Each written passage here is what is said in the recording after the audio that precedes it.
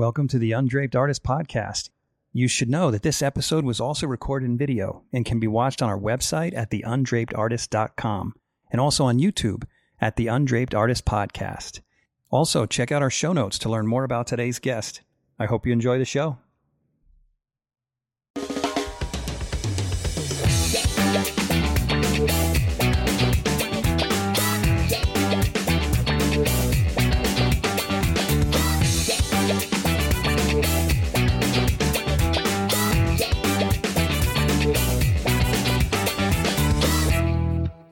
Micah, welcome back to the Undraped Artist Podcast. I'm very excited to be here. This is my favorite time of year, and we get to talk about some cool stuff. Thank you. Yeah, I'm stoked. So I've been playing Christmas music for a week now, and I actually was I was actually gonna put mistletoe over our heads and everything else just to celebrate this awesome episode we're gonna have, but maybe I'll do that in post. You know what? I've been listening to this fantastic, I can't remember the author off the top of my head. It's on Audible, and it's a 2.5-hour history of the celebration of Christmas. Mm-hmm. And really about how most of the traditions we have nowadays, at least in the United States and Europe, are only from the mid-19th century. They're only about 150 years old. Some vestiges like trees and other things, but even most of the carols we sing are from non-Christmas traditions that people put Christmas words to in the 1850s, 60s, 70s. And that's going to be true of art we talk about today, because there's a lot Santa of Claus, art. Even my parents were the first generation to have Santa Claus, even if I'm correct, which is so weird to me. We'll talk a little bit about that, but you're not wrong. It's really interesting how much Christmas was invented fairly recently. I mean, one of the things that blew me away in this history is, those Advent calendars? Yeah, we have one. So Advent calendars, and I love them. I've got 5 different Advent calendars because I like sweets. Some of them aren't sweet related. Wait, what? Right? Sweets? No, I thought you meant the ones where you take the little, I don't know, what do you call it? Like the little symbol, maybe it's a Christmas tree, or the ornament, and you take it out of the pocket and you put it on the Christmas tree. And all of them, all of those filled, are and you get calendars. to the Christmas day. Is that an Advent calendar? The Advent calendar basically refers to Advent, which used to be a religious celebration that was 24 days leading up to Christmas, where you denied yourself food, liquor, sex, dairy, including cheese, sugar. And so it was that's a sucky and then you'd holiday. you would have the 12 days of Christmas, which were an all-out riotous, raucous, debased party of all the things you wanted to do, right? Okay. And so it's interesting how even things like the Advent calendar, as I was listening to this history, I was thinking, man, the art that we use to celebrate Christmas really was, I think it's going to fit into kind of 2 categories. It's going to fit into the modern era of everything we're familiar with, and then some of it is going to fit into that ultra religious era of denying yourself things and celebrating the heavy side. So I've picked things from both sides of that. And did you bring any art too? Oh, I forgot I was supposed to bring art.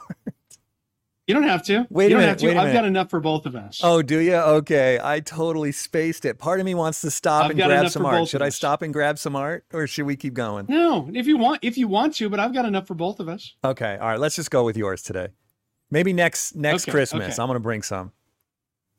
Okay. So put up my number 1 image. Okay.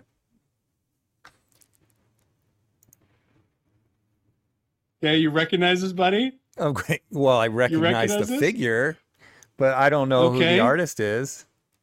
Okay. Do you see what he's holding in his right hand? Oh yeah, Coca-Cola. So this is the original, not the original, but this is the first time that the red suit was introduced. Kind of. Okay, so I had to look this up because there are a lot of people who've written about the subject, right? So Hayden Sundblom, who was born in Michigan, to Scandinavian parents. He was born in 1899. He goes and studies at the American Art Academy in Chicago, which was essentially a hybrid of the French model and commercial art. It was founded in 1923, and I don't even recognize the names of the artists who helped found it, but I was going to their website. By the way, Kanye West is one of their alumni. Really?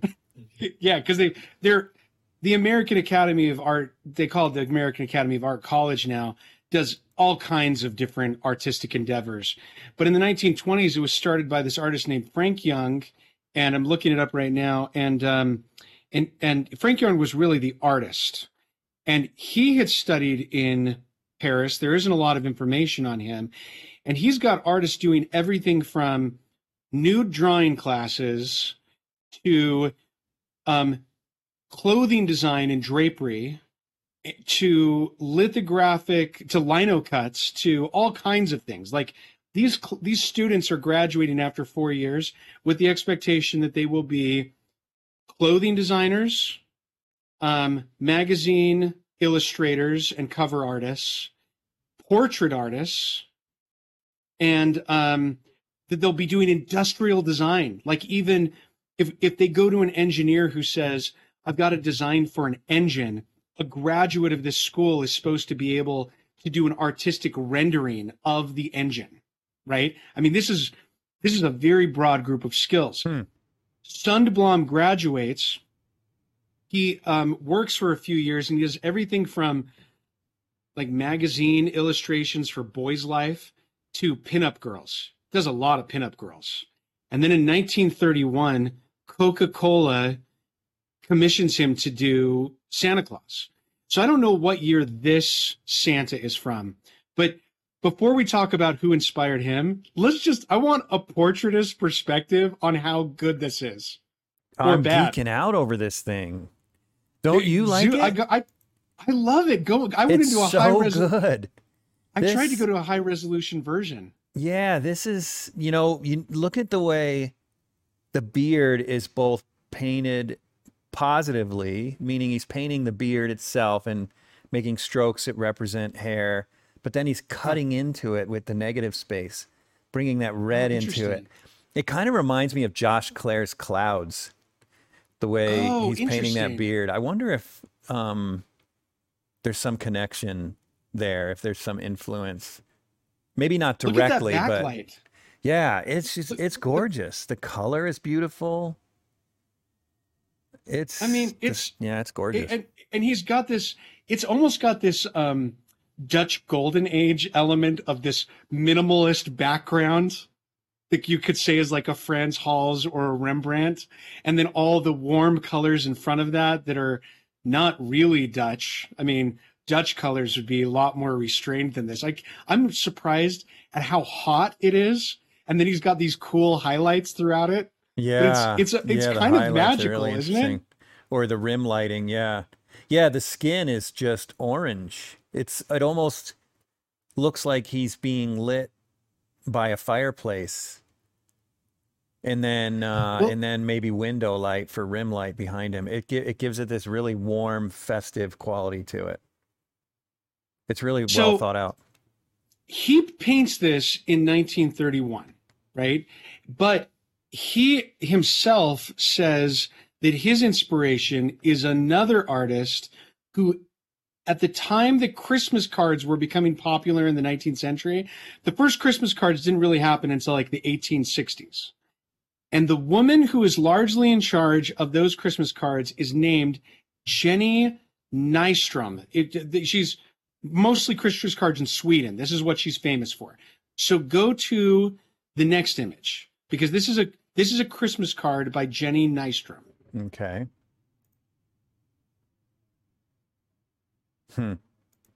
Here is what is super frustrating about what we're looking at here. I'm just going to read you from her Wikipedia page, Jenny Nystrom. Okay. In 1865, she started at the Gothenburg Art School. In 1873, she was admitted to the Royal Academy of Swedish Arts in Stockholm, where she studied for 8 years. Then she followed that with studies in Paris at the Académie Calarossi and the Académie Julienne. She studied with Bouguereau and with Jules Lefebvre. So she comes back having done almost 12 years of studies at some of the best schools in the world. And the only place she can find a commercial or any monetary real application for her art are in sicky sweet kind of Christmas cards, we would probably call them today, that are cartoonish. But you know, there are a few images. I was only able to find a few images of her paintings. They weren't high resolution enough to share with you. She had some serious chops, but this is what she became famous for. And they were first reproduced in Sweden, and this is a Swedish version of Santa Claus that's in the red cap, long beard, the gloves. And then Hayden Sundblom, whose family is from Sweden and Norway, bring her image into his life, and then he adapts it in the 30s. So wait, what do you according mean? to most He scholars, adapts this. I'm sorry. He adapts the yeah, there's Santa so Claus? many versions. This and Or she this did actual several painting? different, not this actual one, but her version of Santa Claus. And there are a lot of different Okay. versions that she did that are all pretty much this guy who's in a heavy red velvet coat that's trimmed with fur, that has a belt and a hat, and it has a long beard. He's kind of like a large elf in her versions of Christmas, and he takes that. And the crazy thing was, Jeff, I read like 5 or 6 different articles about the origins of Santa Claus and the modern version of Santa Claus. Half of them talk about just Sundblom's version. About half of them talk about Sundblom being influenced by Nystrom. None of them mention the next artist. Okay, before we move on from Nystrom, though, first of all, I got a question for you. Did you read those articles for the podcast? Yeah, I did. Dude, okay. All of you listeners of the podcast need to reach out to Micah and give him some gratitude for Christmas, because for crying out loud, he's getting nothing for this podcast, and he read all those articles. And I am getting Christmas he is cheer the out of busiest this, guy Jeff. I know. So thank you, That's Micah. so That's nice, really generous of you to do that. But the other thing I You're wanted to welcome. ask you about was, do you have any evidence of her classical training? Have you seen any paintings of Yeah, what I have her seen classical them. work looks like? I've seen just like 1 or 2. The problem is that almost everything she does seems to be controlled by the printing companies. And I don't know if they're getting another artist who's putting them into lithographic form, because she seems to paint in oils and then somebody else transfers them into a different medium. Well, what And I so want to know, I get the to sense that a lot of her training gets lost in that. okay, so what I in that want to know is transfer. if the way she's painting is a stylistic choice, or if it's not. I mean, because I had a student, her name was Brooke Smart. Brooke, you're going to have to forgive me. I don't know your new married name. I forgot. But do you mind if I pull her up real quick, Micah? Not at all. Because I just wanted to show you this real quick. So let me pull up Instagram.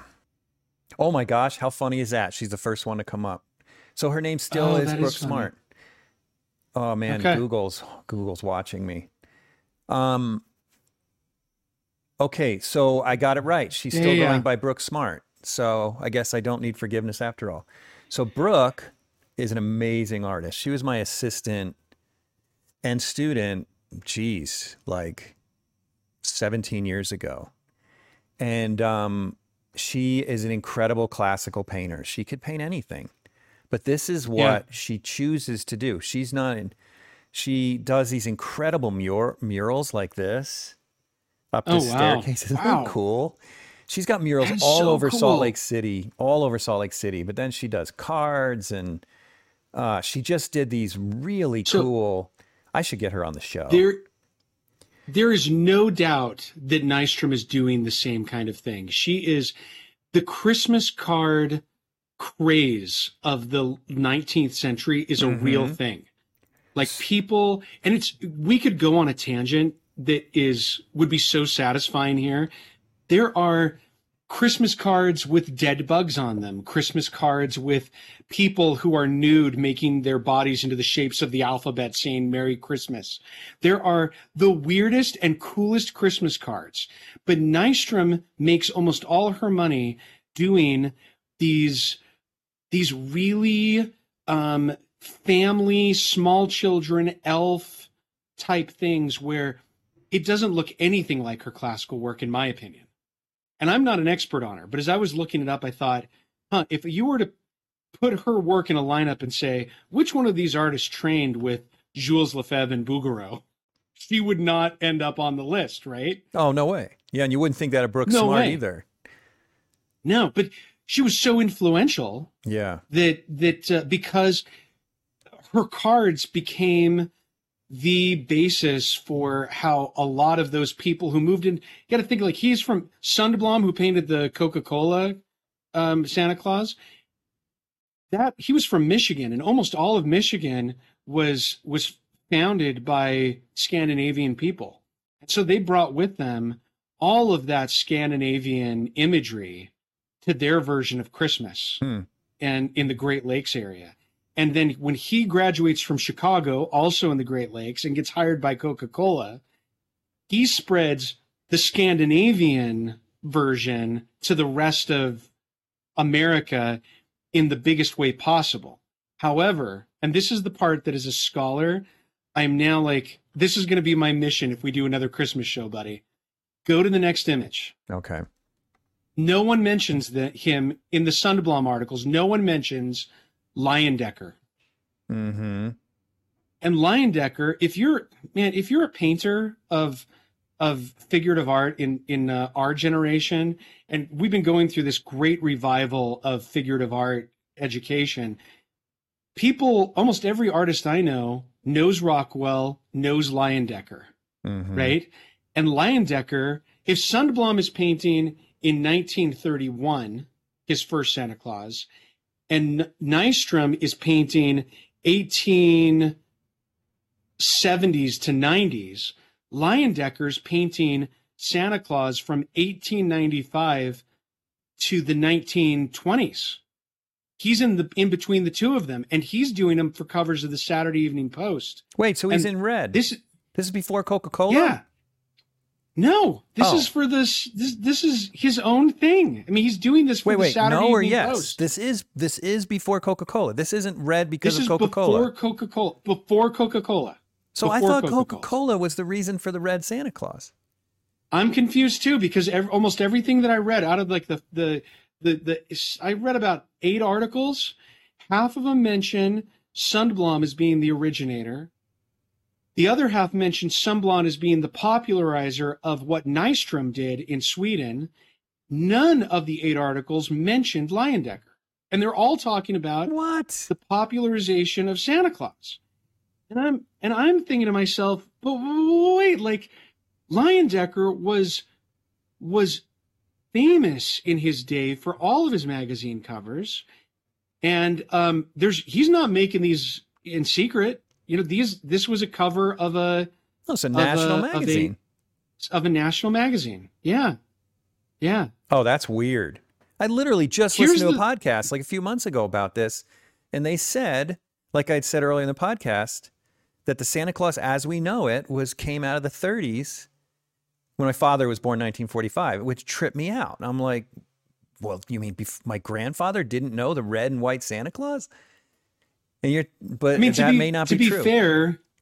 To be fair, this is not that much earlier. I mean, it's 30 years earlier, but it's not that much earlier, right? It's kind of a big, yeah, but still the credits in the wrong place, it sounds like.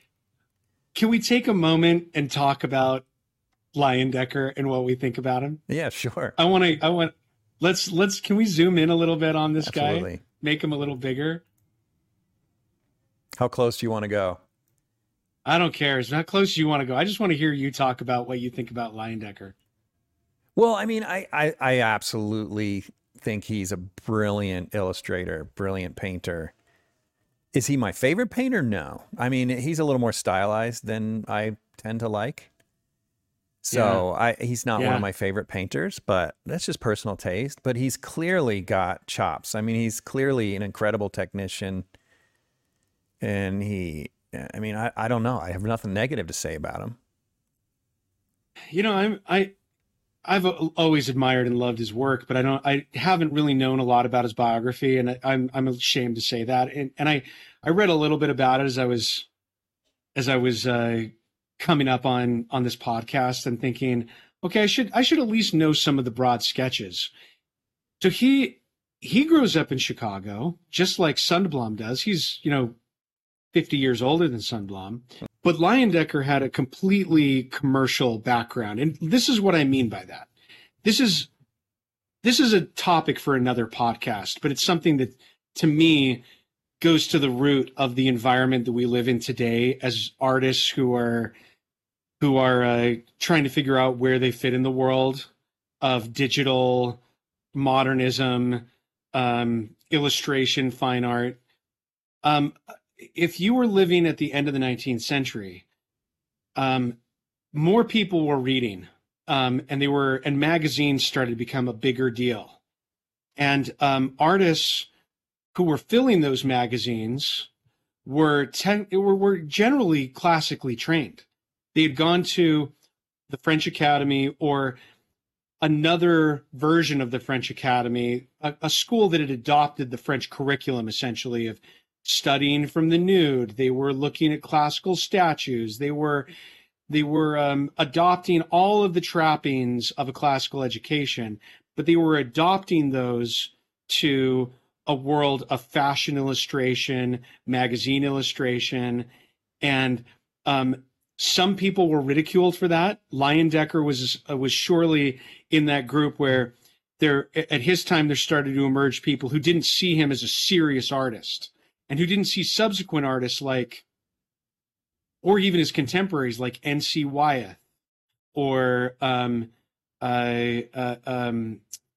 gosh, some of these names are, my brain is swimming right now. You've got later Rockwell, you've got even a later generation than that, Harry Anderson and Tom Lovell. A lot of these artists had real serious chops, but they were seen as illustrators or commercial artists, right? And that didn't exist very clearly in these beginning years when Nystrom and Leyendecker are working. Leyendecker was still producing portraits and some fine art for people for their homes, but he didn't see any shame in dedicating himself entirely to commercial purposes and see that as a contradiction of being a fine artist. Some people who are listening to the podcast may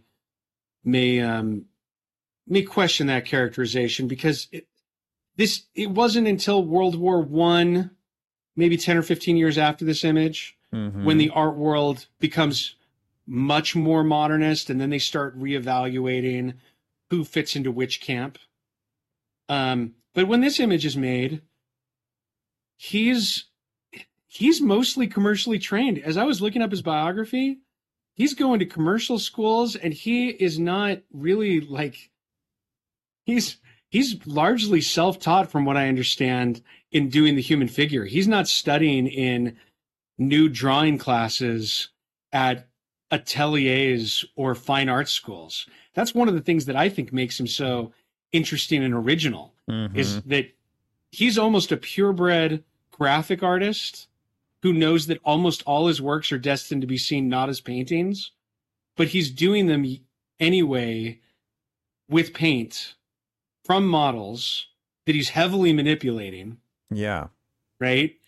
And he's getting respect, at least initially, from fine artists. But this is something I'd like to investigate more. If you go to, there's a museum in Stockton, California, that has a lot of his works. And they recently published a catalog on him. And they talk a lot more about his process. I don't. Even looking at this, it's pretty clear that he had a huge influence on Rockwell. We know this. This isn't a surprise to anybody who's listening to this. But we know a lot more about Rockwell than we do about Leyendecker. A lot more about Rockwell. Yeah. Do you know if this Rockwell is wrote painted his in autobiography. I'm sorry. Do you know if this is painted in oil or gouache or casein? Yeah, this is the original oil. Oh, it is oil. We're looking at. This is the original oil. Okay. Yeah, and I look at the background, it almost looks like it could be gouache or something. The white is so transparent. It could be gouache. On the background, maybe all I could find on this was private collection, and it just said oil. Oh, and it's got oil. a little dedication in the bottom left that he added after it had gone to the magazine. So this is the original oil that was given to a friend. Hmm. You know, one of the reasons we don't know a lot about Leyendecker, as far as I understand it, is that he was gay, and he was very private as a result of it. And so there's a lot that was probably lost because of that stigma that he felt at the time, that he couldn't be very open about, you know, his life in general. So he didn't write an autobiography like Rockwell did. Right. You know, he was That's pretty unfortunate. Quiet. It's too bad. Yeah. Okay. Next Christmas image. Huh. Okay. I'm going to be shocked if you guess who this is. I'm going to give you some hints. You'd be shocked if I guessed what any artist was. Who any artist was. You know me, my lack of education. You know this artist very well, Jeff. No, I don't. You know him very well. You do. He's a turn of the century artist. You're not used to seeing his oil paintings, even though you've seen his oil paintings. Can you give me a hint? He did a lot of graphic work. It's not a great hint. I have no idea. I'll give you another one. Okay. He worked in Paris, but he wasn't from Paris. Yeah, I have no idea. He was from Prague in the Czech Republic. You're just reinforcing the reality that I'm incredibly uneducated. So tell me who it is. You're going to know the moment I tell you. Okay. He painted this on his final and 9th trip to the United States as an artist. This is Alphonse Mucha. Oh my gosh. Of course. You knew I knew you'd know who he was. Really? So this isn't a private collection. It's an oil on canvas. It's about 36 by 24 from what I understand. I haven't seen it in person. And it's titled The Spirit of Christmas. He did it in, I think, 1920s. And it's if anybody has ever seen reproductions of his Slav epic, where he does a lot of his very symbolist oil paintings that are they're haunting. They're just beautifully painted. This looks like that. It doesn't look like his graphic work. This piece, I was shocked when somebody shared it with me years ago. But there are some things I wanted to point out that are very old school in this Alphonse Mucha. Can we zero in on her face in that hand? Yeah. I kind of want to, for the viewers who don't know Alphonse Mucha's work, I mean, I'm sure we have some viewers who don't. It'd be interesting to compare. Did you have another image by any chance? No, but if you go onto Google right now and just type in Alphonse Mucha, he's really kind of famous for this Art Nouveau style, which was mostly seen in posters. Is so cool. And his style of Art Nouveau took over Paris, it took over Brussels, it took over Chicago, New York, for the 1890s to 1910, until another style took over. He was really famous for, I think almost everybody is familiar with this style, this Art Nouveau style. Yeah, here's another one. And so there's another painting. He was a beautiful oil painter, and his graphic work as a poster maker is more famous than his painting work. But this is what I want you to do. Go back to Google and type in Slav epic after his name. Just keep his name there, or just put Slav, Alphonse Mucha, Slav, Slav epic. Okay. Now look at the image of your right to the right of where your hand just was, where your mouse was, of how big these images are. You've got people standing in front of the three pieces right there. These are like 10 or 12 feet tall, and they're 25 feet long, and they're multi-figural works that were largely not seen by the public from when he painted them in the 1920s until the year 2000. There's about 80 years where they weren't seen. Czechoslovakia had a really rough run during World War II, and then during the Russian occupation. It's amazing they were preserved at all. But this is the kind of thing that when we look at his work as a painter is most comparable to the spirit of Christmas that I sent you as an image.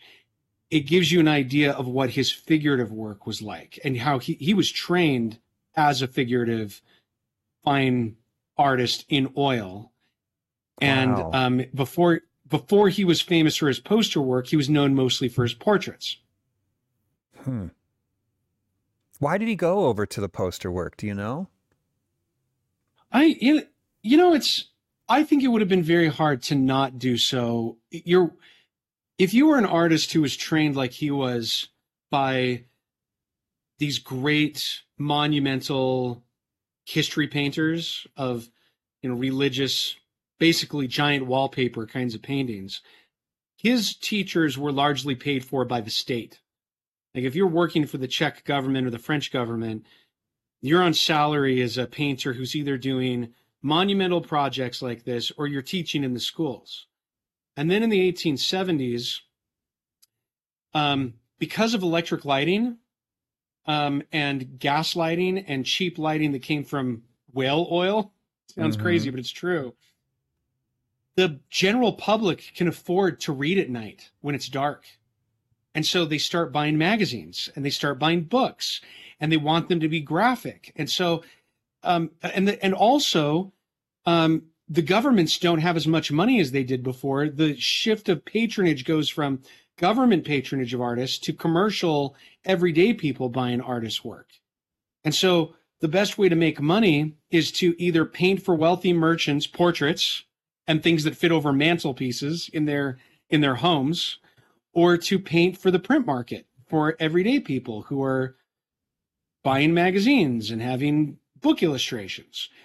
So he's straddling both those worlds, and he does this project at the end of his life without really any audience in mind other than his own people. He's wealthy at this point, and he decides, I want my legacy to be these monumental, huge works. We should dedicate a show to Mucha's slave epic. I would love that. These are unbelievable. This is my dream, to do something like this, something this grand. So amazing. I've only seen one image from the Slav epic. It's the one right down from your mouse. I saw this one in person of the patriarchs of the Eastern Orthodox Church. There's more to it than that, but it's huge, and you can see how ambitious it is. It's this multi-figural piece in an architectural setting, and it's got a narrative about the Slav epic is half about the conversion of Eastern Europe and half about the national story of the history of the Slavic people, not just the religious side of their story. And we'll talk about it in another episode. I need to do more homework on it, obviously. But now go back to the Spirit of Christmas that I sent you, that he did. Whoops. There we go. So one of the things that I find we're not used to seeing in portrait work today that was very common in the 19th century and earlier was this choice to make hands so much bigger in portraits.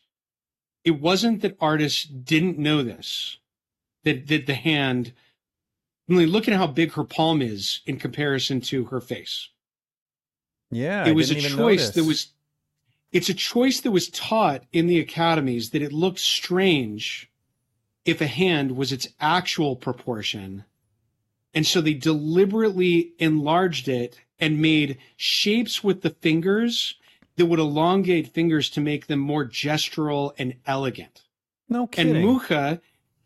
Mucha's one of the last people who I've seen painting in this style up until past the turn of the century. So he's not as influenced by photography in his time as he is from a very classical French education of enlarging for gesture and elegance sake the size of the hand. And the moment it's pointed out to somebody, it tends to bother them if they're from the modern age. But if it's not pointed out to you, most people don't notice it at all. Yeah, I didn't even notice it. This episode is brought to you in part by Rosemary Brushes. If you're one of my listeners who's a professional artist, you're already using Rosemary brushes. But for the rest of you, come on. Take your work a little more seriously. Stop buying the other brands. It's just not worth it. Every now and then you may get lucky and buy a good brush from another brand, but use the brand that professionals like myself are using. Go to rosemaryandco.com, link in the description or the show notes, and get yourself some quality brushes before your next painting. You know what's crazy about this whole hand thing? I'm doing my family portrait right now, and once again, this happens to me all the time where I'll paint a hand on a figure and I know it's right. I mean, I'm sure of it. I'll check it. I know it's right, but it feels small. And I've had that happen my entire career. And so a lot of times, just instinctually, I've leaned toward, when in doubt, make it bigger. And that's just been instinctual. You are naturally... It's just weird. That's really... It goes all the way back to the first art schools in Italy in the late 1500s. They start these rules of telling students that if you're going to paint a hand or sculpt a hand, it should be anywhere between 15 and 30% larger than it is. They didn't use percentages. They used different comparisons. And again, they're not after naturalism. One of the things that people like about Art Nouveau style, which he helped pioneer with those posters, is how organic it is. And people confuse something being organic with being natural. He was anything but natural. Even looking at this image, look at how designed and graphic that fabric is around her body. The way the hand is, the fingers are placed on her chest. I call them ballet hands when I sometimes talk about them, because she's got them like, I can't even curl my finger properly in that way that she's got her ring finger curled and the two separated.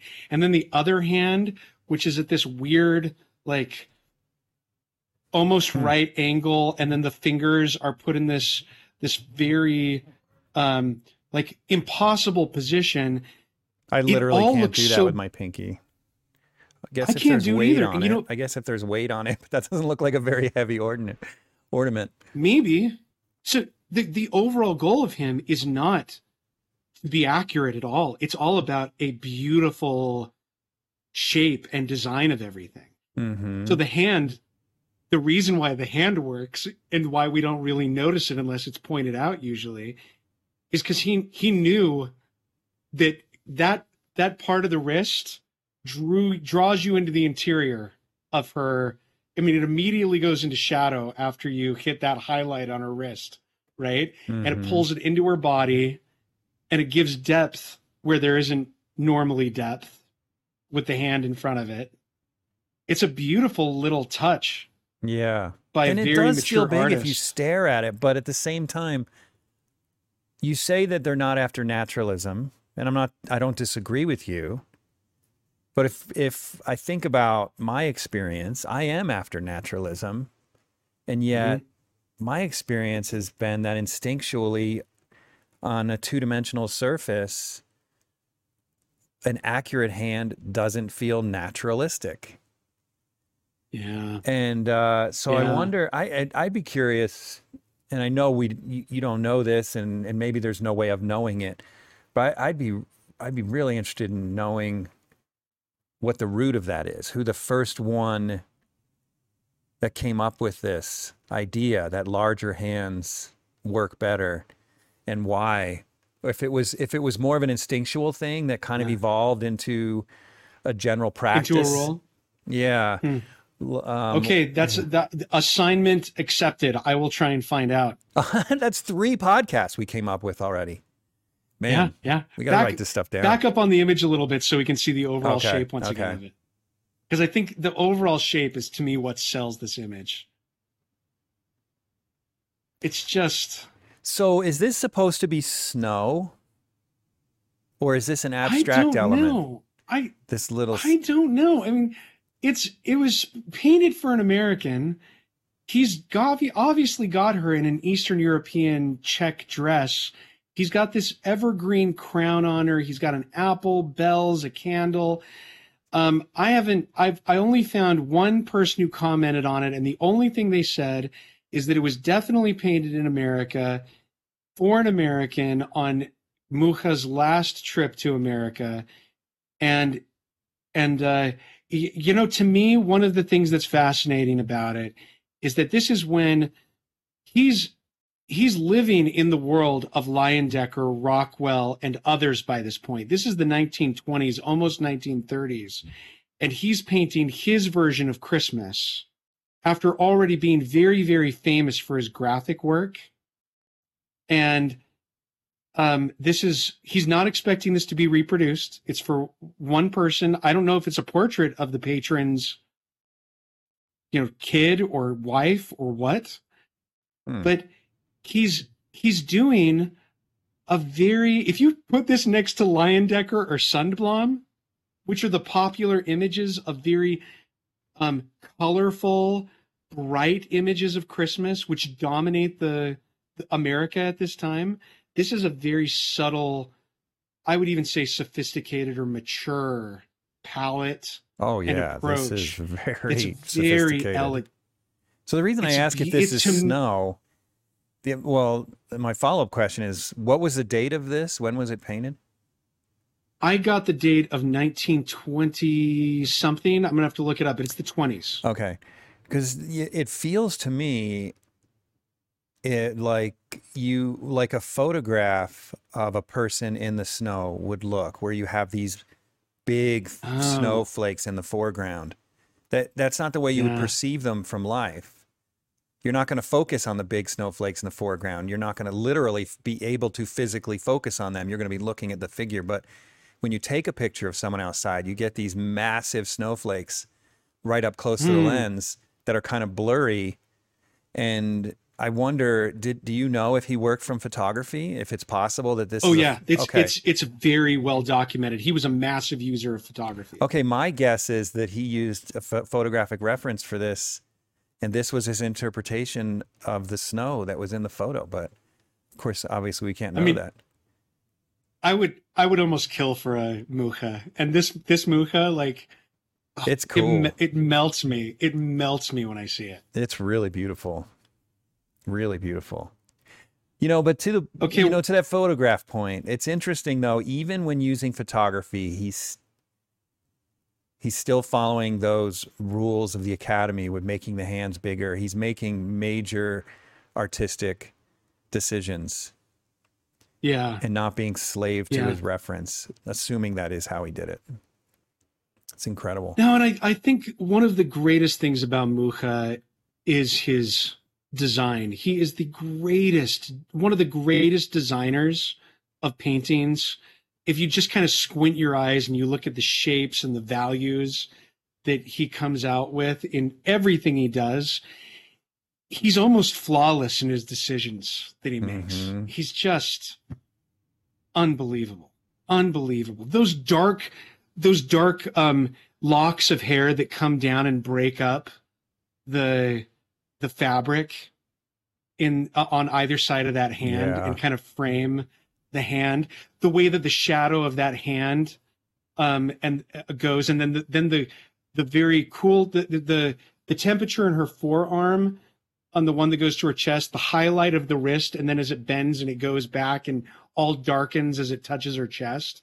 I mean, it's just, I mean, he's just such and a the face is these beautiful painter. dark halftones. Oh, Instead yeah. of focusing the Yeah. light on the face, he has it slightly turned down, so you get these really subtle halftones, and he reserves the lights, the really bright lights, for the dress in order to frame her face.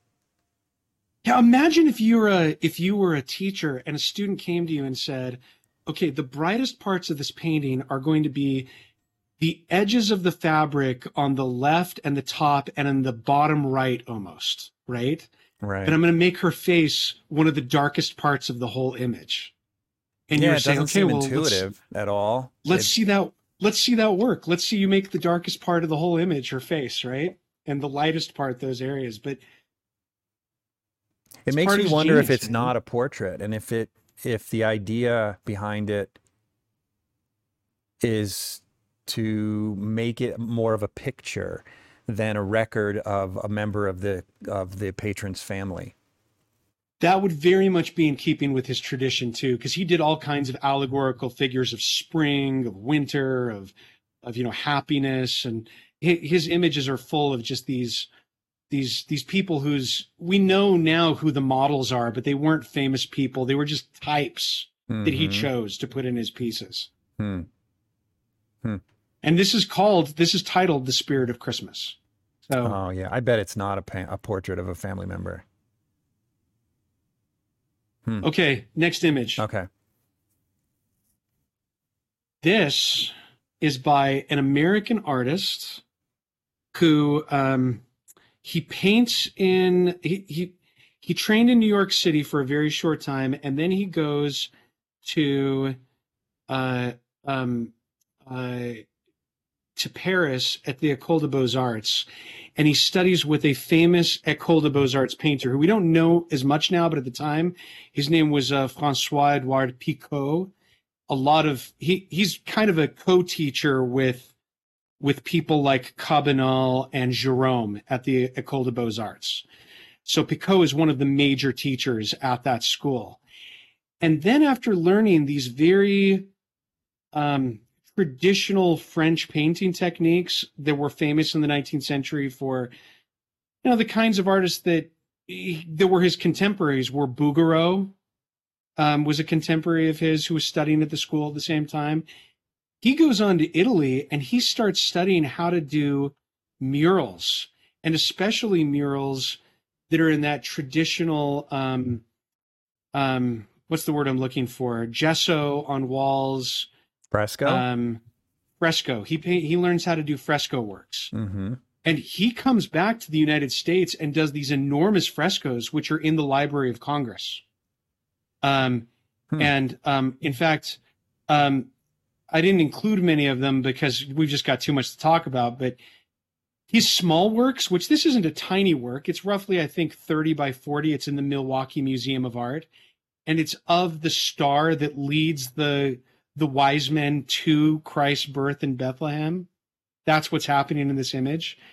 All of his smaller works have the view of being almost giant landscape or murals, even if they're smaller. He's got a really good eye for making monumental works, even in small format. So here you've got the Star of Bethlehem, which, notice, it's not at the center of the painting, and it's not quite the golden mean, but it's pretty close. It's pretty close, right?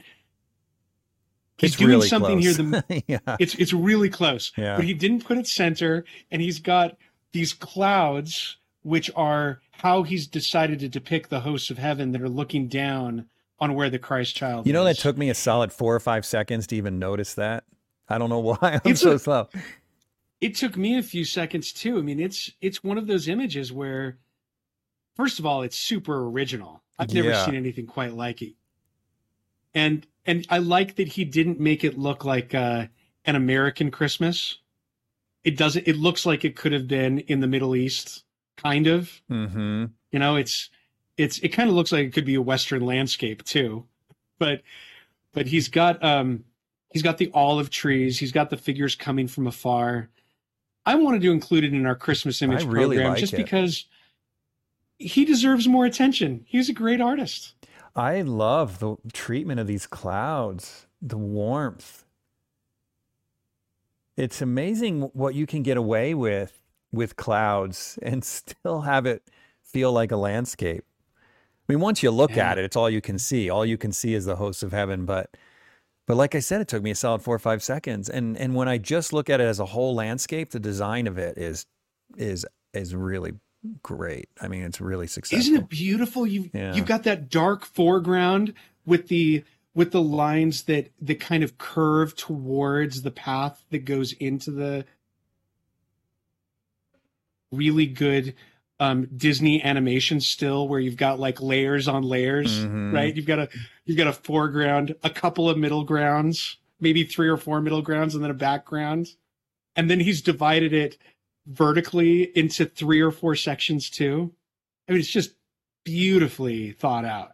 Well, and it's a really nice handling of values, because he could have easily overdone down here. He has this feeling of a spotlight from the star, and yet he still reserved his lightest lights for up here, and still that star just glows. So he's got this feeling of brightness down here, but it's actually still really dark if you compare it to the source. That's really subtle value handling. Yeah, I like that. It's a beautiful piece. I wanted to share this before I share what is a really hard images that I'm about to show you. Okay. Which are the dark side of Christmas.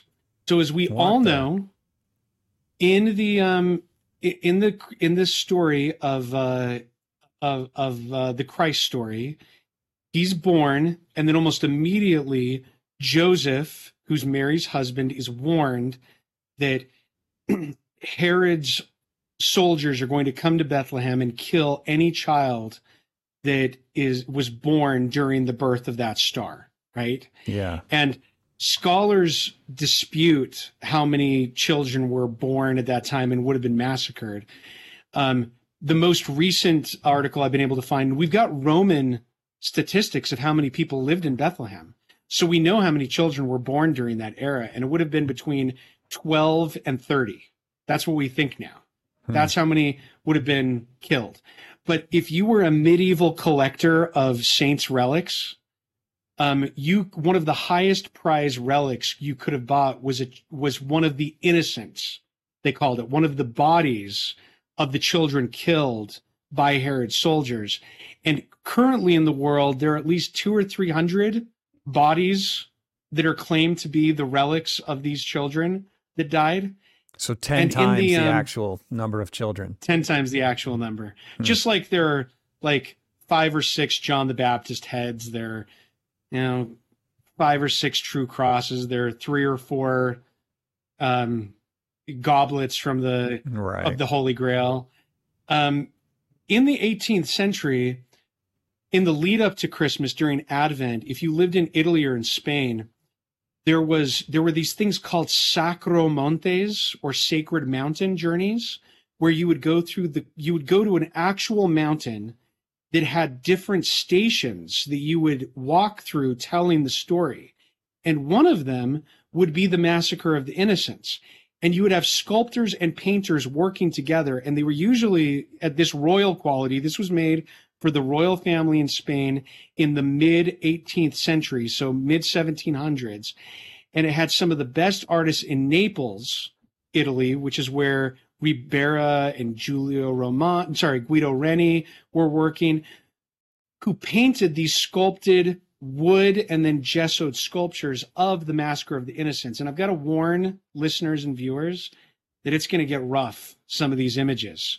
But it was important to Christians to understand how horrific these events were. So the first one we've got to zoom in on is of the women attacking one of Herod's soldiers. Go to the next image. Please tell me this isn't your nativity scene at your house. It isn't. This is the royal family in Spain's nativity scene. So you see these women are biting the leg of the one woman's biting the leg while she's being stabbed in the head, and another woman who's a grandmother is pulling on the hair, while another woman, and go to the next image, which is a side view of it.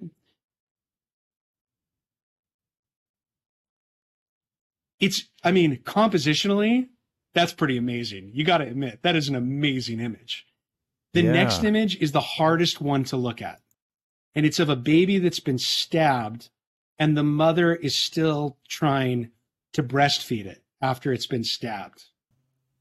Oh my God. This was a huge, huge part of the Christmas tradition, was not just the celebration of the nativity, but understanding the real depth of sacrifice that happened during this massacre of the innocents. It's a hard image to look at. That one's heartbreaking. It is heartbreaking. We don't include this anymore in our Christmas imagery. And if you're a painter, you're taking all the skills that you've learned on canvas, and your job is to put it on these sculptures. And you see that, blood's coming through the back of that child, going over the arm of the mother, and the life is draining out of it. And so he's greener. There's a lot more burnt umber in his body than is in her warm body compared to it. It is hard to look at. So you said that this is the way they used to celebrate. Who is they? What cultures celebrated Christmas like this? So if you're Italian or Spanish, you would go through these kinds of ritual pageants where you would explore the whole story of Christ, from the Annunciation until the resurrection, as part of this. And the massacre of the innocents was a celebration of those whose lives were lost for Christ's sake, as people who lived in Bethlehem, which I think is a really beautiful story that most Protestants don't tell. Catholics still talk about this. We don't really talk about the massacre of the innocents, but it was part of that Christmas Sacro Monte, the sacred mountain tradition of exploring not just the beautiful, wonderful miracles, but also the great tragedies and massacres that happened. And I'm telling you, I think there is a human nature part that, unless you do witness some of the terrible things or think about them, the low lows make the high highs higher, right? Absolutely. And when you see an image, if you see an image like this, it's hard to forget this image. And it's hard to forget the women attacking the soldier too, while they're trying to distract him from taking another baby, right? I mean, that's stuff we don't paint anymore.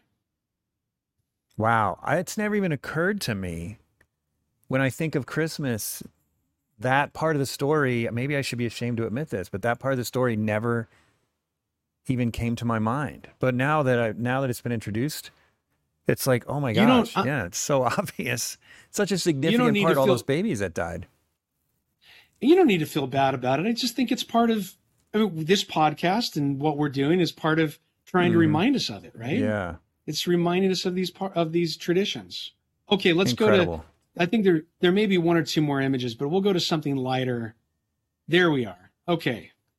So, as part of the tradition of the Christmas story, and some people put this in the events out. I mean, it's obviously after he's born and after the wise men come, but in many traditions, like if you're a Syrian or Egyptian Coptic Christian, a huge part of the Christ story and of the Christmas celebration is talking about Christ coming into Egypt, right? Mm-hmm. And just like if you're a Syrian or Coptic Christian, which is the Christians in Egypt, you have your six stations of Christ coming and the miracles he performed as a youth in Egypt, which is a part we don't tell as Eastern Orthodox or as Catholic or as Protestants. This is another part of Christmas that we don't talk about a lot.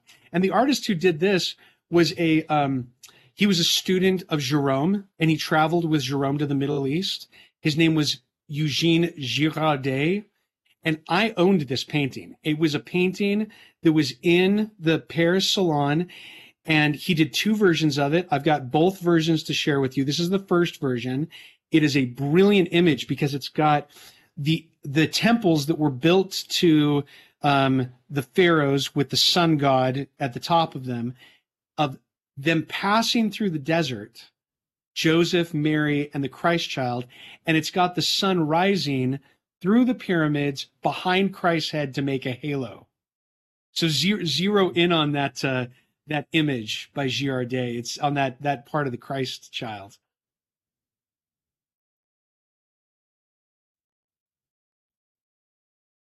Yeah, so that's, I mean, and look at how the light is coming up between the pyramids and it's shining on them. Yeah. It's like Christ is the new Pharaoh. He's the new sun god. He's the new the Messiah, and Girardet emphasizes it with the way that he's done that little twist. That's a smart idea. It's a brilliant idea, isn't it? It's also a really risky idea because it's close to a tangent, but design-wise, where you have a line coming too close to the edge of another object, but it works beautifully. It's a really smart idea. Now, I don't know if you can put two images side by side, but he did a second version of this. So. No.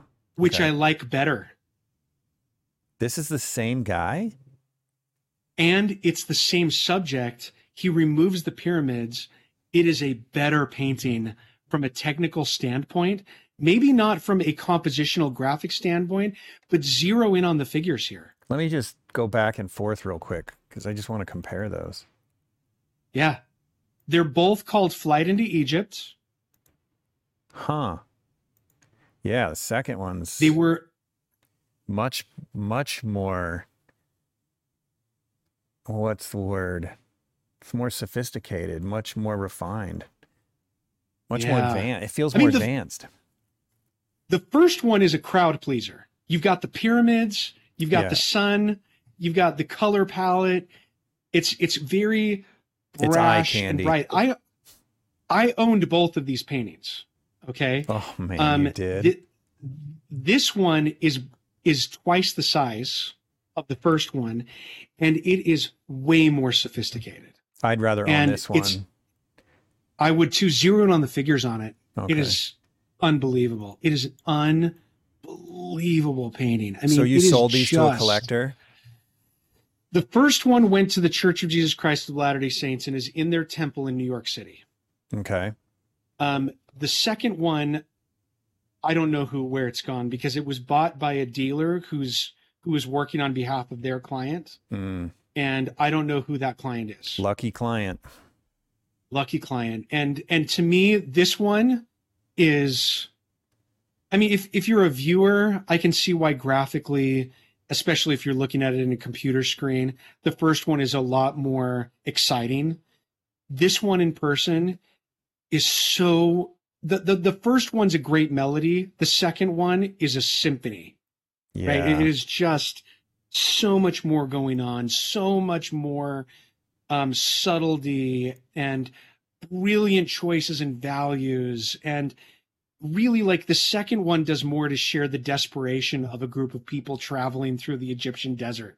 I mean, it's just so, even on a narrative level, the desolation of the land that they're traveling through, to me, on all levels, this second image does more for me. Oh man, I'm even enamored with this. I guess this sagebrush. I don't know what you call it out in the Middle East. I don't know what you call it either. Yeah. Oh, and the values of how he's going back to that purplish, bluish, mauve, lilac, whatever you want to call it. Yeah. I mean, it's just the most delicious, subtle, incredible work of art. Yeah, beautiful transitions in color in the sky from blue to green to orange. Yeah, that's gorgeous. Man, you owned that for a while. That's awesome. The first image would be one that you would want to sell posters of, or you could do in any, like a black or white, and people would love it. right? Yeah. The second one wouldn't work as well as a black and white image. You'd No, have it to see wouldn't. the original, you know? That's Isn't it beautiful. just the greatest? Doesn't it just make you happy? Look at that sunset. Or would it be sunrise? I don't know. I don't know. Huh. I don't know. Man, that's gorgeous. Oh, did I jump ahead? So no, this is who we Okay. need to talk about next. So this is an artist who is almost unknown to us today. He was a contemporary of Velázquez, who knew Velázquez, painted. He was not just a painter; he was also a monk. He was a friar, and this is huge. I mean, we're talking. This is almost 12 feet tall.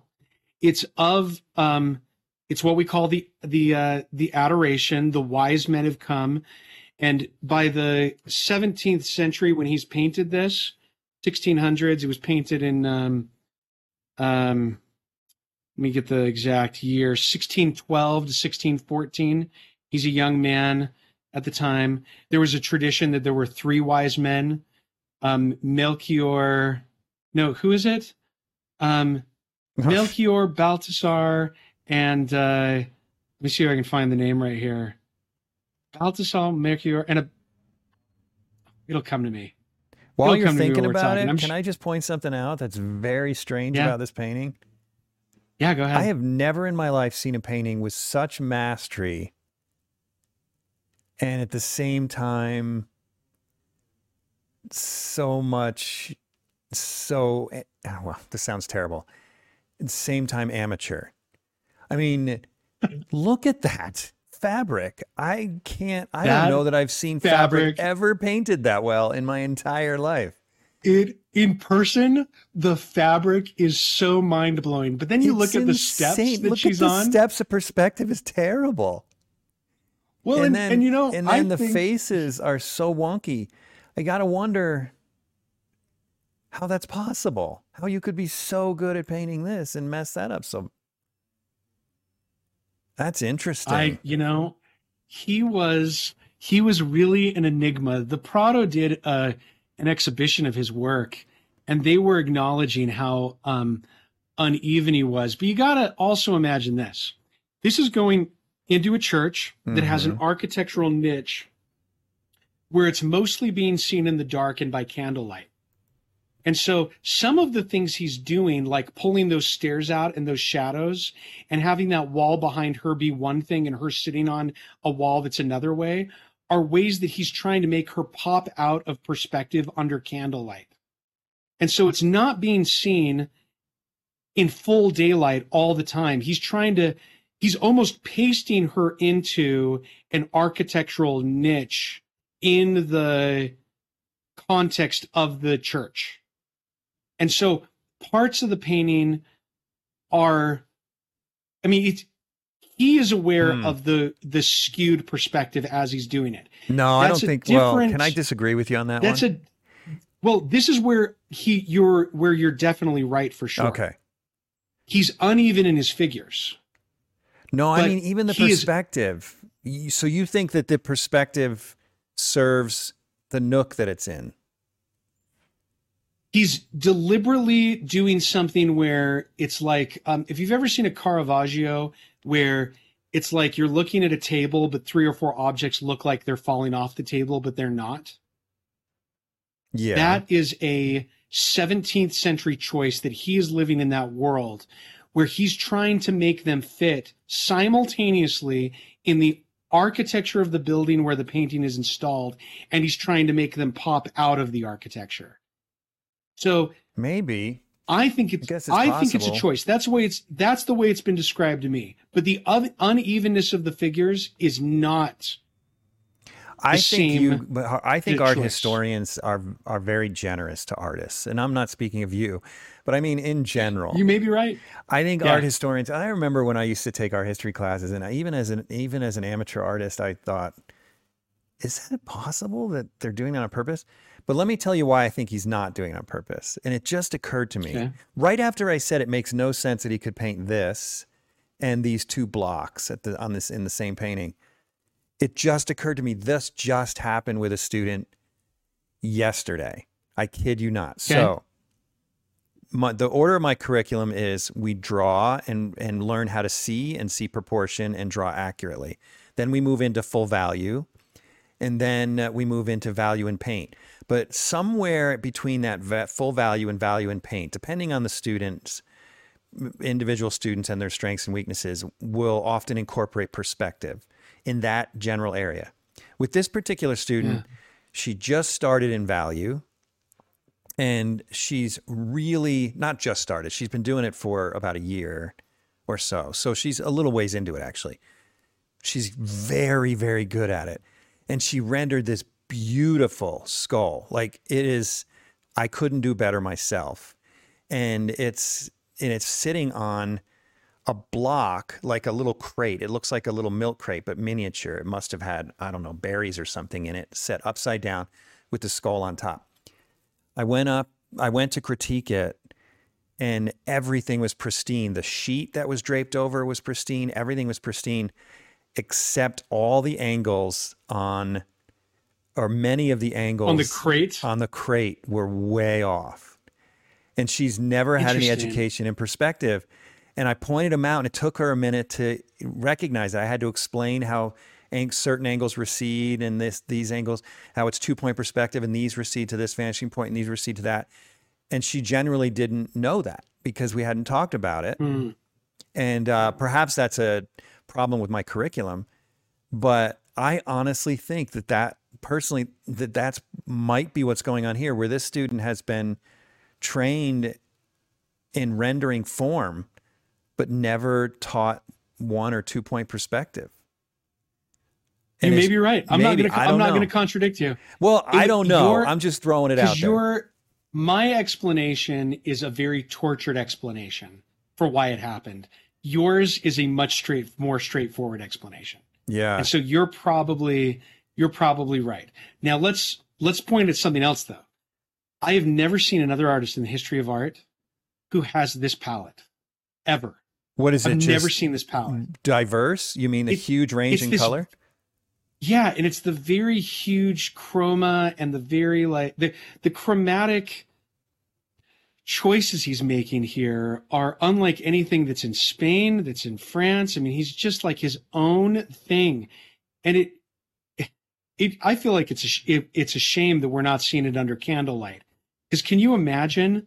Oh, all these colors. Like? The blues would look more dull under candlelight. Oh, it would be a shame. And the figures would look like they were popping out too a little bit. Like the bald head would be popping out. All the bright whites would be coming out. You'd see candlelight on black figures, which you don't see that often, is a brilliant choice because you have their faces show up different from people who are whiter, right? And so if you look at how he's taken the black boy and then the black magi who's there, or magus is the singular for that. He's put that figure at the brightest light, and he's kind of had to highlight him a little bit differently. It's a real, and he had black fellow brothers in his monastery where he served, we know, that he had close relationships with, who may have been the model for that magus that was in this figure, that was in this painting, that is. And so you don't see a lot of black figures done in the 17th century, except by Velázquez, who had Juan de Pareja, who was one of his assistants that was also an amazing painter. I just think that, as overall choices in this painting, he's not an artist that's looked at a whole lot. He's kind of anonymous in the history of art. And there are good reasons maybe, but there are other reasons why I think artists should look at him for some of the interesting choices he does. If anything, for this, the fabric. Oh my gosh. You know what this palette reminds me of? Nelson Shanks. Oh my gosh.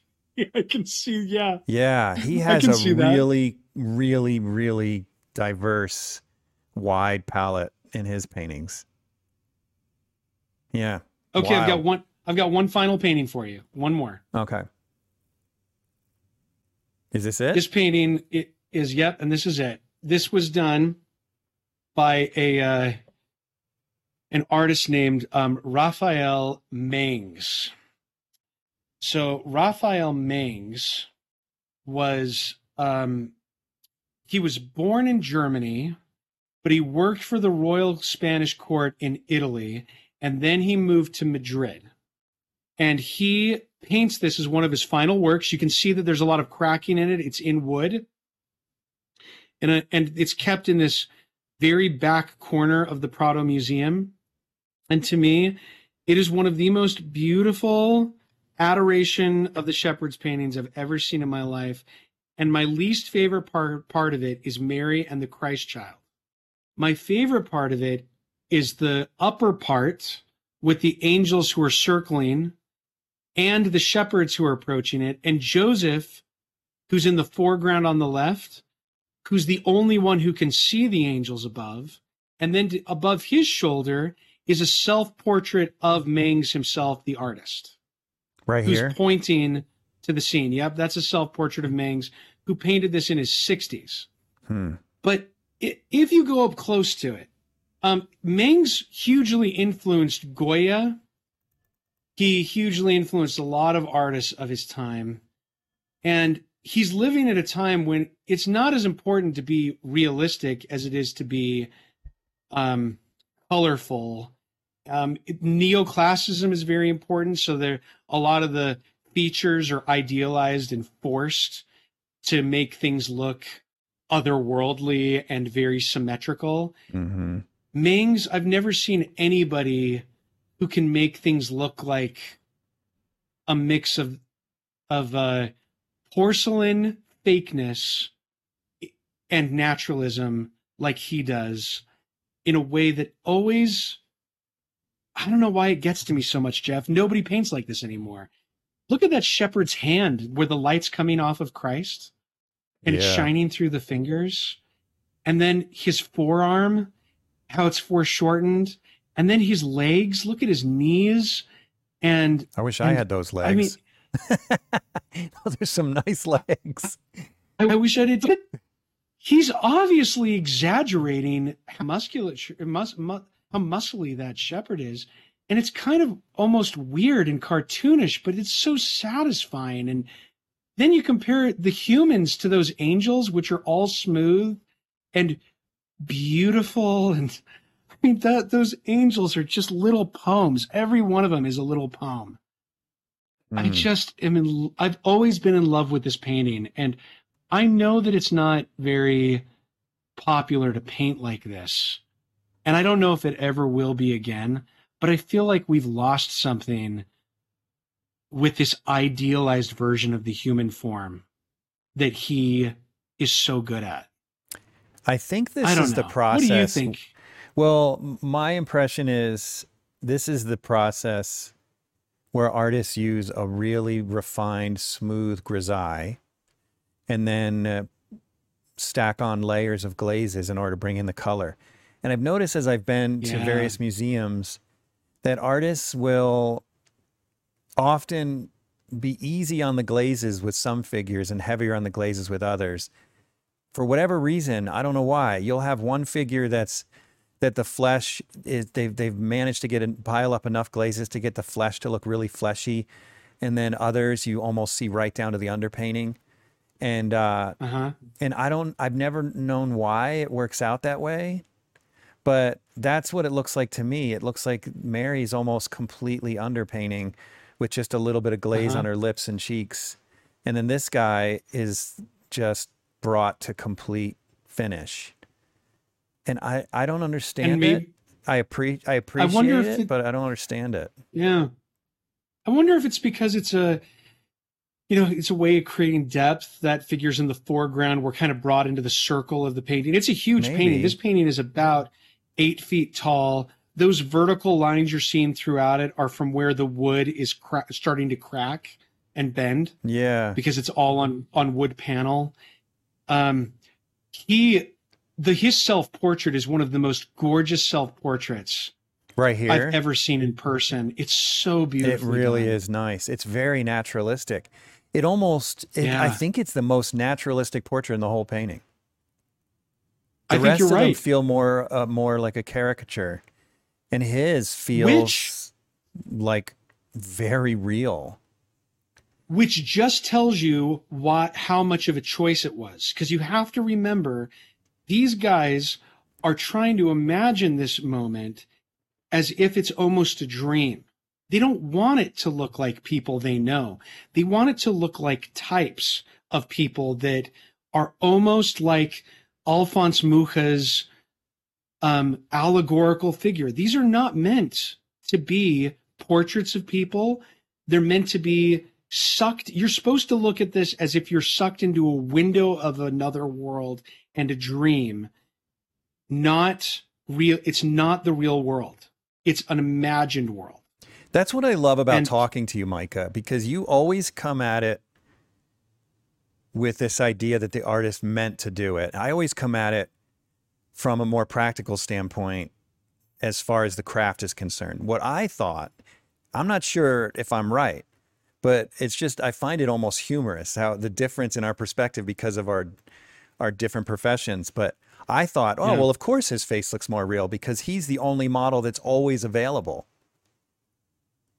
Oh, he has all the money and the models in the world. He does. Really? I know this, and I know this is a choice on his part. I know it. I Okay. know it. But isn't that funny Because though? I I always know, go to the practicality of it. I'm like, well, yeah. yeah, his looks more real because he only has to look in a mirror. The rest of them, they need to go home or go to work. If you're looking at his contemporaries like Vicente Lopez or even Jacques Louis David, all of those guys are doing these almost cartoonish figures. And then in other paint, and that's when they're doing historical or religious or allegorical scenes. But the moment they do a portrait commission of a real person, they make them look very realistic. And they even talk about them when they're talking about making these images as if, oh, no. You have to back off and stop making that person look so real. You need to make them look more like the idealized version of Yeah, the Virgin Mary. you're The obviously right. idealized version. That makes So, sense. I mean, this is part of what I'm talking about too, is that we don't have these idealized versions in our paintings anymore. Mm-mm. We don't do this. And I think something's lost a little bit of it because we're so used to, maybe our version of it is we look at these Avengers figures in movies that are these movie stars who, when they're interviewed, they talk about being sewn into their clothes, and they talk about like having to go on these impossible diets where they have to dehydrate themselves for a day while they're doing a scene so their muscles stick out even more, and then they go back to a more natural version of themselves when the filming's over.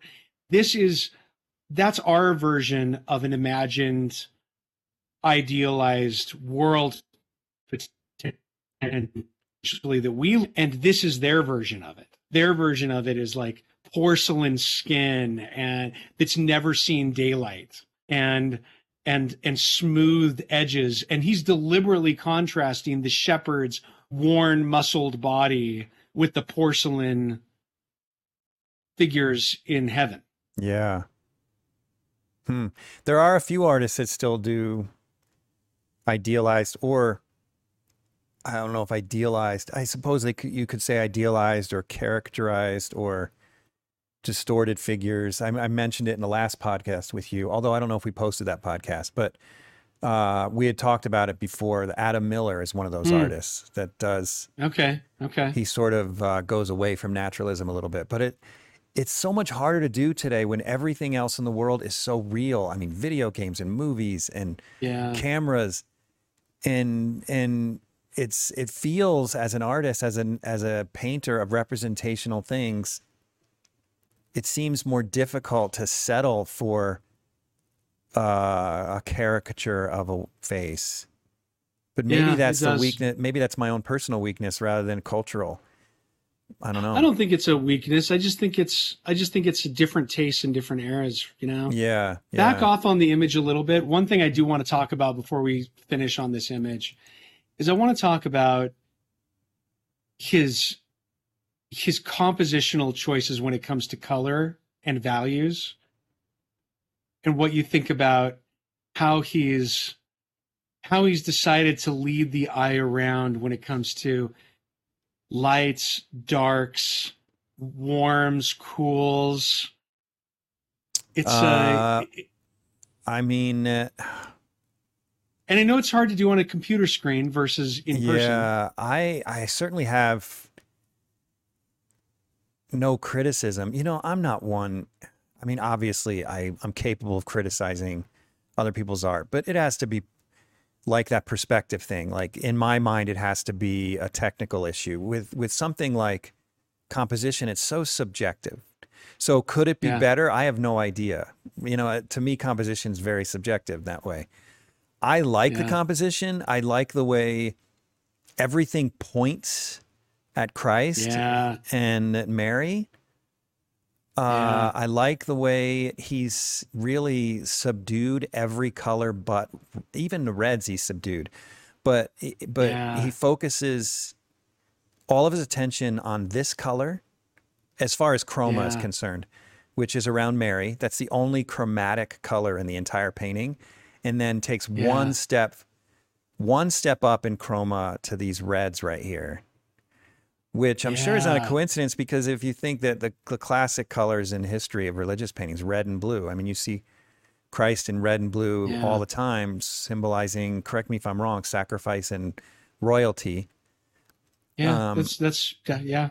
Yeah, so to me, that seems really intentional, and it's this nice little triangle that he's created with those chromatic colors that Yeah.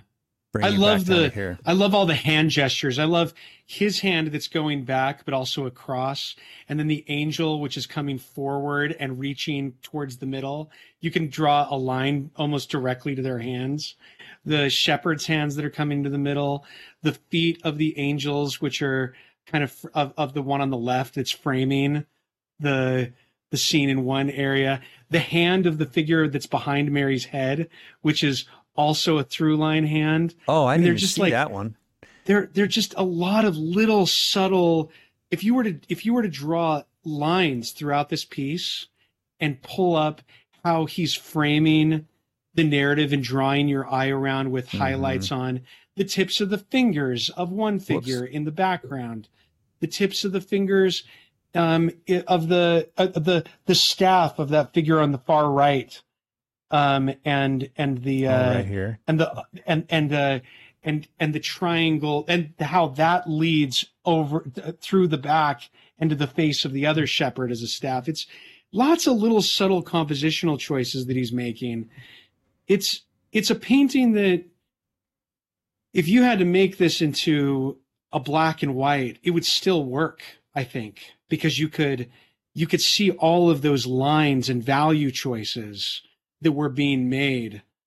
It's, even if it's as complicated as it is, with, I don't know, there may be 15, 20 figures in there on some level, and it still is simplified enough with the choices, the overall choices. He's really a brilliant painter. And at the same time, if you were to compare this to the cheesiest Christmas images that you and I grew up with on Christmas cards, those are a pale version of the kind of this image. This is the master version of cheap Christmas. Yeah, I want to make a couple more comments as I'm listening to you. I'm thinking about some other things. As a narrative painter, I feel like he's done some really sophisticated things that I find hard to do. He's come up with just some great solutions and some great, candid, unpredictable additions, like this dog coming in right here. Yeah. There's no need for a dog. But what it does is isn't. it's not part of the story at all. I mean, there's no dog in the Christmas story.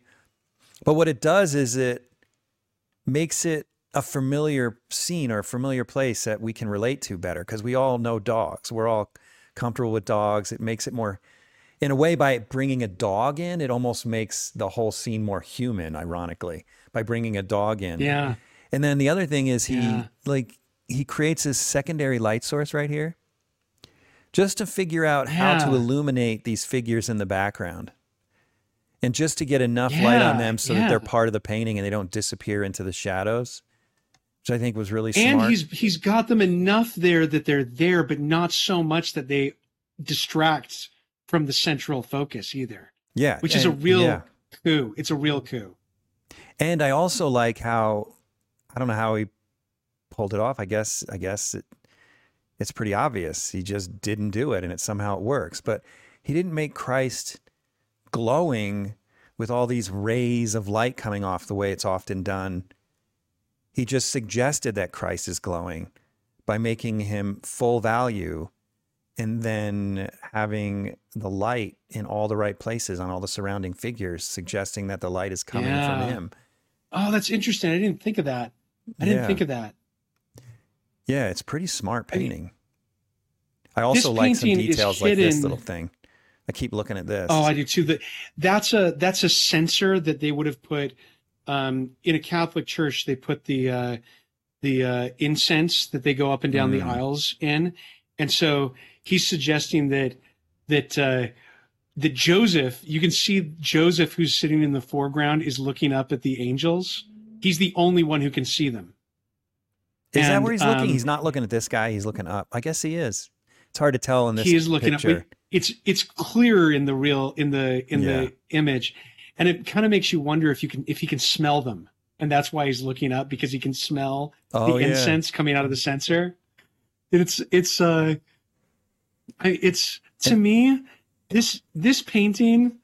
Whenever I think of Christmas, I think of this painting, because Christmas is this time where we're supposed to take ourselves out of the drudgery of everyday life into something a little more fantastical and imagined. And we're encouraged to do that. We're supposed to think of things as being, our life is heightened in a way through Christmas, just like this painting is. It's not, and we're supposed to be Joseph, who notices the angels when nobody else is noticing them, right? We're supposed to be noticing that miracle in our lives. I know that sounds cheesy, but I embrace it fully, because I think that's what Christmas is about. Christmas is about looking at the miracles of our everyday life. Albert Einstein said there are two ways of looking at the world. Nothing is a miracle and everything is a miracle. And I think everything is a miracle at Christmas. And that's where you get a painting like this that reminds you that there are things in life that we don't see and that we don't understand. And at Christmas, we try a little harder to see them. And it's weird and it doesn't always work and it's cheesy and we love it anyway. Yeah. Well, Christmas is my favorite holiday. And if my viewers are not religious people, maybe we can just look at the positive things happening in this crazy world during the Christmas season and try and focus on the good for a month. Yeah. Well, and even if you're not into Christmas, this is what Dungeons and Dragons and magic and fantasy art is about too, right? I mean, this is what Miyazaki films are about. The Studio Ghibli of things are a little more fantastical at Christmas. And we should, even if we're not religious, we should take on a visual and artistic level, we should take a cue from artists and try and make things a little bit more about that fantasy miracle side, I think, of life. That's what I think.